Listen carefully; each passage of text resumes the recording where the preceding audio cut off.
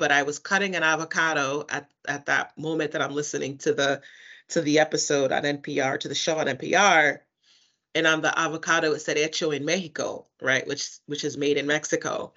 And I was thinking to myself, like, wow, all these policies, these racist policies around Mexicans and stopping Mexicans from coming. If I were the Mexican government, I'd shut down my avocado trade with the United States, right? Because who wants to trade with a partner that spews hate or a partner that demonizes, your people and things of that nature? And so I thought, well, I wish more Americans saw the direct connection between avocados and policy, right? And our everyday lived experiences. If I didn't have those avocados, I wouldn't be able to have my fancy sandwich. And so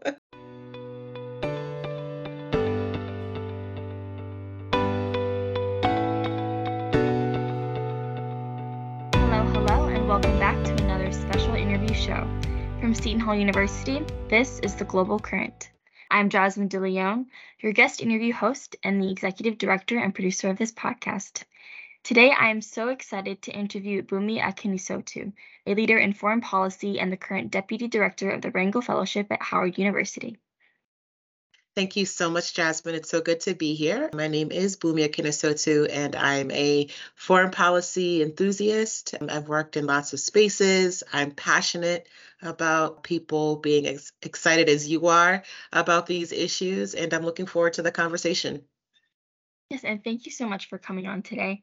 So, something that I found really striking and fascinating about your career is how you're a leader and so well-rounded in many sectors of foreign policy, from your nonprofit work empowering women and limiting racism to being a special assistant at the EPA, the chief of staff at Young Professionals in Foreign Policy. And on top of all of that, you launched a successful podcast. So, what are some of your takeaways and lessons from working in multiple fields? Great question. So I'll maybe just give three quick ones. The first is technology and staying on top of the technological skills. And I don't necessarily mean social media, but making sure that you or one knows how to translate data, analyze data, obviously calculate things using all the software, basic Microsoft Excel skills. You'll be surprised how many people are freaked out by Excel, Microsoft Excel.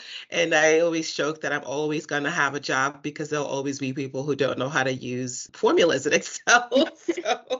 So I think that what has been common throughout all of my jobs is an ability to utilize technology to tell a story or to do analysis or to present information to people that I'm working with.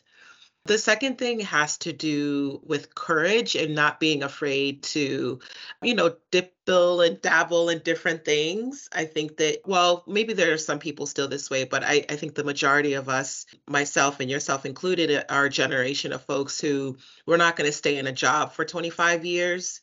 If we're lucky, maybe 10, but but we are definitely a generation of folks who should be on their toes and ready to sort of put their experiences and skills into different sectors, whether it's the nonprofit, higher ed, corporate, so you have to sort of be professionally flexible, as I tell my, mentees, to be able to be useful or to be able to contribute to different places. And I think we see that now in the tech space with the layoffs from, Google and Amazon. A lot of those individuals are going to be out here looking for work, and hopefully they've been able to find ways in their personal or professional lives to mix it up a little bit and build different skills and experiences. And then the final thing I would say is about traveling. Traveling abroad is really important. I did some travel abroad, not as much as I would like for professional reasons, but I think that the global experience is what shapes a really sharp professional. And when I was, maybe in middle school or high school, I remember one of my computer teachers saying, the wave of the future, is technology. Everything's going to be driven by technology. And so, he hammered into us learning Microsoft Excel and Word and PowerPoint and all of that at a very young age. And I say that the same thing is true for travel and international experience, that having a global mindset, having intercultural competencies, being able to work with people who don't believe what you believe, or speak the way you speak or come from where you come from, that is going to be the way, well, it is already the way of the future. And that's how people, or I think that's how I've been able to be successful across my many fields, is that I can adapt to different environments and different types of people.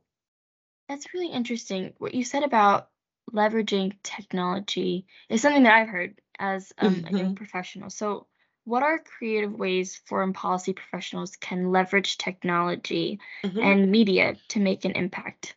Doing what you're doing wonderfully. A podcast is, I think, nowadays a pretty easy thing to do. And even if you, again, don't end up on NPR or on the radio, I think just getting the practice of speaking your voice, using the technology to build a story, doing research, asking questions, being curious, right? All of those skills I consider quote unquote technical, because you're taking, something, you're taking information that's out there and you're trying to compile it in a way that makes sense for a particular audience. There's also LinkedIn Learning. They're not paying me to say this, but I love LinkedIn Learning. Here in Washington, D.C., as a resident, we actually get LinkedIn Premium as part of the public library system. Wow. So if you are a member of your public library, which I think everybody should be, check to see if your public library offers that as a benefit to residents. I think it's like $44 a month if you try to pay for it. But LinkedIn Learning has tons and tons of modules on using Excel, on analysis, on writing, on graphs and charts. So I think that that's an important way. And of course, if you're in school, if you're enrolled in school, taking those courses, those business courses, the management courses, where you'll have to interface with those technologies is very important. But if you're not in school, if you're just out of school or it's been a few years, I think there's lots and lots of public information available for free. And maybe you can take a course here or there at a low price to build those sort of technological skills. So I'm going to go back to what you said about podcasting because Hmm. The Global Current is a student-run podcast with a focus Hmm. on international relations. So can you please tell our listeners about your podcast, What in the Hmm. World, and how did it come to be? Yeah, so What in the World is a foreign policy podcast. It makes it understandable and relevant for everyday folks.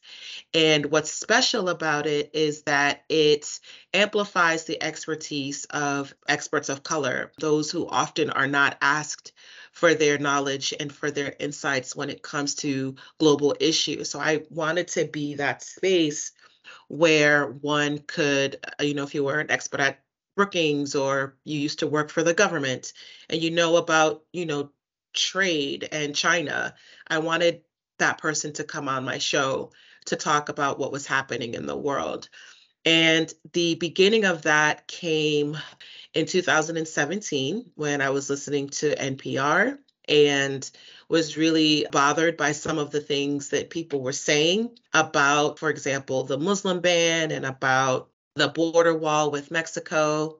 And I wanted to do something. I didn't know what, but I was cutting an avocado at that moment that I'm listening to the episode on NPR, to the show on NPR, and on the avocado it said hecho in Mexico, right? Which is made in Mexico. And I was thinking to myself, like, wow, all these policies, these racist policies around Mexicans and stopping Mexicans from coming. If I were the Mexican government, I'd shut down my avocado trade with the United States, right? Because who wants to trade with a partner that spews hate or a partner that demonizes, your people and things of that nature? And so I thought, well, I wish more Americans saw the direct connection between avocados and policy, right? And our everyday lived experiences. If I didn't have those avocados, I wouldn't be able to have my fancy sandwich. So, and so I just set on, fortunately through a relative who put me onto a local radio station here in DC, I set on the path of just learning how to do what you're doing, which is to put together story, ask questions, edit, um, and how to find speakers and just present my information in a clear, compelling, understandable way. Avocados in Mexico, that's a great symbol. Can you just elaborate? How did you find the stories to cover on your podcast? How did you find the people that you wanted to interview? The stories came from what was happening in the world and things that I myself was interested in understanding. Like, I didn't do an episode on this, but it's still something that I think about, which is I wanted the first episode to be about the history of US passports or just passports in general. Why do we have passports? There is a story, there is a history around them. And all of it has to do with how nation states were developed over time, right? And being able to tell, like, who are my people, who are your people. So it's a political tool, it's a political device. I mean, now we don't think about it as such, we just use it. But a lot of my stories or my topics came from my own curiosity. And then, of course, things happening in the world. So when the Trump administration pulled out of the Paris Agreement, I wanted to talk with people about what does that mean for us? What was in the Paris Agreement? Why is it important for us on a regular basis? Why is it problematic to pull out? Why is it problematic to not pull out, right? So when the Trump administration again tightened up travel to Cuba, I think that that's a topic that a lot of Americans have been exposed to one way or another, probably in a very sort of one-dimensional way, in that it's a communist country. So therefore, we're not friendly with communist countries, but we have a very rich history with Cuba. So I wanted to explore that and to talk about why President Obama opened it up and what are some of the nuanced policy measures or history points that have shaped our relationship with Cuba. And it's not just about communism. There's lots of other things. So the guests for all of my shows came from a combination of my own network, research online. And then as I started to mature as an interviewer, I started to look more so for personalities, because I learned that sometimes when people get behind a mic, they can turn into like press release mode, right? Or press mode, right? Like Yeah. they sound very scripted, they get monotone, they kind of lose their personality. And so I started to be mindful of, those things. And so I would do like maybe like a little bit of pre-interviewing or early conversations with people, just to kind of test out what their energy was like and Mhm. how they spoke. But you never know, because behind a microphone, you hit record, you don't know what's going to happen with people. So but I loved it. It was definitely, even when I had somebody who was maybe not shy, but just a very sort of started to get into like government mode, get a little too serious, it forced me to, use my personality to try to bring out a little bit of not fun, but a little bit of levity with the conversation. So yeah, Twitter was, when I was on Twitter more heavily, Twitter was great. I would follow lots of different people, and people love to talk. And so I actually didn't find it very difficult to get guests. In fact, once I stopped the podcast, I had even more people like reaching out, wanting Wow. to be on the show. So I had no problems finding talent, which actually is telling, because when they talk about diversity in foreign policy, everybody's always like, I can't find the diverse people. And I'm like, actually, that's not accurate. You can find them. You're just choosing not to do your research. So, And is there a particular story that challenged you the most in all the mm, podcasts that you did? that's a good question. I think actually the episode that was challenging was the Middle East episode and democracy. It was challenging for a couple of reasons. The first reason was because I didn't feel confident I wanted to talk about one thing, but I wasn't confident enough that I could talk about it smartly, if that makes sense. So, what I wanted to talk about was the Israeli Palestinian conflict. That is a Mhm. very sensitive. I mean, people's careers have been blown up because they are one way or another pro Israel or pro Palestine. And I have thoughts on on the topic, and I did my research, and yet I was still a little hesitant about taking the conversation with my guest in that direction. So what we ended up doing was talking about democracy and why democracy matters, and particularly why it matters for the Middle East, which is a different conversation. So, one, the conversation didn't feel authentic because it's not what I wanted to talk about, but I did it Mhm. anyways. And two, I think that my guest was great. She was very knowledgeable, but it started to get a little wonky because I think when people talk about the Middle East, it's kind of the general direction they by habit tend to go. So that was a challenging conversation to make fun or to make sort of relevant because it's so sensitive. And I really didn't want to do that conversation. I wanted to talk about something else. So there was a lesson learned in that as well. And how did you decide to go toward democracy in that conversation? And because I was afraid to talk about Israel Palestine. Mhm. So I thought, what's the safest conversation to have? Well, we'll talk about why democracy matters. What is democracy? And that felt safe. And it kept me far enough away from the Israel Palestine issue. But I mean, it turned out fine, but I think creatively I did myself a disservice, and I probably did listeners a disservice by staying safe. And like, was that something that you you faced when covering other stories that were very sensitive, like balancing different perspectives while also building yourself as a credible host who's not Mhm. maybe biased or not one way or another?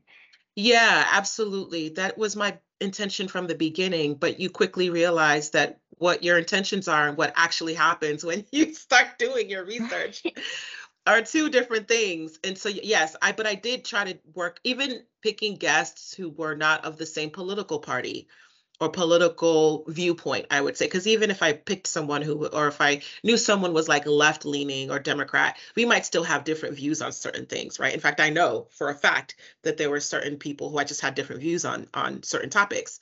I definitely try to do research that gave me information on as many as possible perspectives on a particular issue. I think one topic that I was really sensitive about was back when we were having the quote unquote trade war with China, and the price of beef or something like that was like through the roof and whatever. And this, of course, was before the pandemic. And I was very mindful that we were not, or I was not asking questions that demonized the Chinese. Because again, and this is before the pandemic. So I was very sensitive to the fact that China is a sensitive place, but it's also we're very hypocritical with our policy toward China. On the one hand, everything we have, if you were to look in your room or your place, probably like 90% of the things you have come from China. But on the other hand, we say things about China and Chinese people that I think paint them in a particularly damning light. And yet we still trade with them. And so I tried to be very mindful that I stuck to the policy.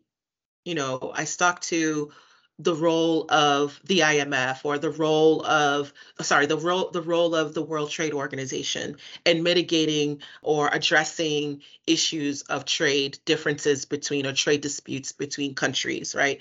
I tried to make sure that I presented the topics or the institutions and the players as they are without sort of saying, and the Chinese are cheating and the Chinese are, you know, trying to undermine the global economy, right? I just didn't feel like that was helpful. I didn't want to be the one to contribute to that type of tone. So that episode in particular, I recall I tried to, just be careful with how I spoke about the Chinese trade practices. So were you seeing people in the government and also in media outlets creating a tone that might not have been Yeah. necessary for those sort of Yeah, stories? if you look at even some of the language, one of the episodes I did was on the national security strategy from 2018 with Ambassador Bonnie Jenkins. And if you look at that strategy that came under the Trump administration, and I went in thinking like, oh, this thing is going to be a mess, right? It's going to be, and it was like, it was very like combative, not hateful, combative. And the Mhm. Chinese and the Russians are in there, as adversaries. And, it's very strong language about the United States' position about defending, the world from communism and from China and, Russian infiltration and all of this. And I thought that that was only unique to the Trump administration. until I looked at the national security strategy in previous administrations, and it was more or less the same type of tone, maybe Mm. with like lighter language, but it still very much pointed to China as the chief adversary of the United States that needed to be, dealt with in some kind of way, and sort of the threat of China or Russian aggression and what that means for American global leadership, right? It's the same tone, same spirit, maybe slightly less harmful language. And who do you think that your audience was in Yeah. your podcast? Great question. So, in the beginning, I'll be honest, I did not have a science or method to figuring out audience. I just talked. I just was like, whoever wants to listen and learn, which is probably, a fewer than people who want to listen and learn about, say, like relationships and dating, right? So, I just went into it like, whoever wants to listen will listen. Now, as I again learned the art of podcasting and radio and learning about all the different platforms where the show was sitting, I could refine that a little bit. And I would take like sessions with PRX, which is a podcast organization. I took sessions with PRX about audience engagement and such. And I was like, oh, okay, so I can actually look at data to see. And it's sure enough, my audience was a little older. So they were between the ages of like 25 and I think like 50 or something, or early 50s, working professionals Mm. and people who had undergrad degrees. So they were college educated individuals. And I was pleased with that. There's no problem with that. It did help me change, though, how I marketed my podcast, because that meant that I would use things like LinkedIn more so than Facebook. So I focused heavily on LinkedIn for spreading the word about my episode, because I was like, that's like the working age population, basically white collar America, right? On LinkedIn and probably on Twitter. So I focused heavily on Twitter and LinkedIn to get the word out. And once I had a little bit more bandwidth, I started a newsletter. And so folks could sign up to the newsletter and receive information that way about new episodes. And I really initially wanted, like, I pictured like, a barber listening to my podcast. I pictured like, a nurse listening, and I don't know if they do, but I realized that that wasn't necessarily the demographic that I was catching with my show. I was catching people who, were in their day-to-day lives in some way touching on, global issues more so than somebody who was like cutting hair or doing nails, although that's actually who I wanted to reach. It's just a little harder to figure out how to reach those populations. Well, based on your career too, how do you think that professionals who aren't in foreign policy can get involved or educate themselves in foreign policy? Do you have any ideas or have you heard of any? Yeah, of course. So I don't get it. I mean, outside of getting a degree, but I think podcasts like yours, like mine, like many others that are out there now, there's so many more podcasts. CFR has a great podcast. I think it's called Why It Matters. Started theirs shortly after mine. There's Brookings has a great podcast. I think obviously Pod Saves the World is interesting. And so I would say for people who are already in the space, more than likely your favorite think tank probably has a podcast. So look, their and platform that I read regularly is Foreign Policy Magazine. Their articles, I haven't listened to their podcasts, but I do like their printed articles. I find the printed narrative pieces to be really good and helpful. They were particularly helpful, or I would say compelling, in 2020 during the height of the pandemic and during the George Floyd murder. They put out a lot of pieces about, the intersection of foreign policy and race. And that's not something that this sector talks about, but it needs to, because there's a strong connection there. So yeah, Foreign Policy Magazine is great. And I do think that the professional organizations, right? So what young professionals in foreign policy, if your school has one, joining those. If your community has one, I am a huge fan again of like public resources, like public libraries, Mm. are not something that I think younger generations grew up on, but they are treasure troves of informal networks, diverse people who are moms, dads, older, younger, educated, not educated, who get together and just like have conversations about what's happening in the world.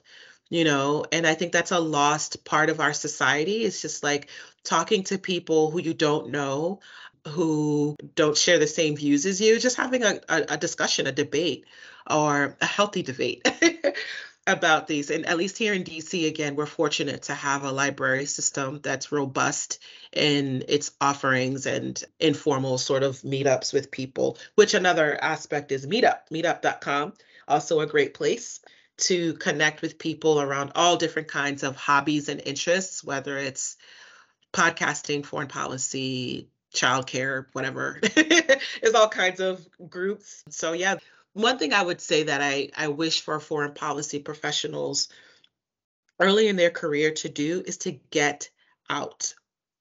Get out, like get out of your comfort zone, get out of your community, like talk to people face to face. The value of like, I don't think we would have had our connection had I not come to Seton Hall, right? Like, and actually saw you and met you and sat with you. And that does wonders for how you develop relationships and how you come to understand why people believe what they believe. I kind of wanted to talk about just, your work engaging with specific people. So, like, you have worked in so many sectors and in many different kinds of teams. How do you empower and work Mm. together? How do you support every person that you're leading and every person that you're working with? Well, it depends, right? If you're talking about my day-to-day job working at Howard, well, actually, across the board, I try to be human with people, particularly in the last couple of years. It's been rough.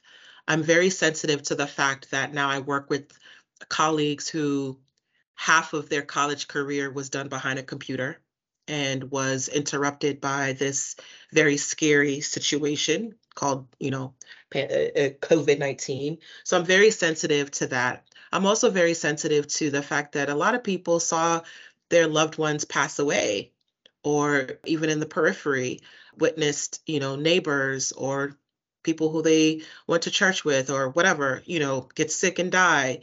I'm very sensitive to the fact that we witnessed a murder, all of us together on our phones or on television with that of George Floyd. And no matter what people try to do, we can act like it didn't affect us. But I think that collectively, that witnessing that type of violence and then witnessing the death or experiencing the death of COVID and then experiencing things like January 6th, where our government was almost taken over, right? The compiling effects of this can lead one to go crazy. And so, whichever team I'm working with, whoever I'm mentoring or whatever, I try to be light-handed. I try to be mindful of the fact that I don't know what people are going through and thinking. I am a straight shooter, but I think that I'm a straight shooter in that it comes from a place of empowerment. So I'll never belittle somebody. I will never say, "Oh, you're so stupid," or that was a misstep. You shouldn't have done that." I'll never be that aggressive, but I will say, there's probably a different way of looking at this thing. Here's what I see. What do you think? Right? So I'm direct in that way. I don't beat around the bush with a lot of things. I do try to protect my own self, right? I think that I am not God. I cannot save everybody. I cannot provide every opportunity to every single person. And some connections that I make for people may not work out. Some projects that I set a goal to meet a deadline for may not work. I may not meet that deadline. So I try to be gentle with myself so that I am gentle with other people.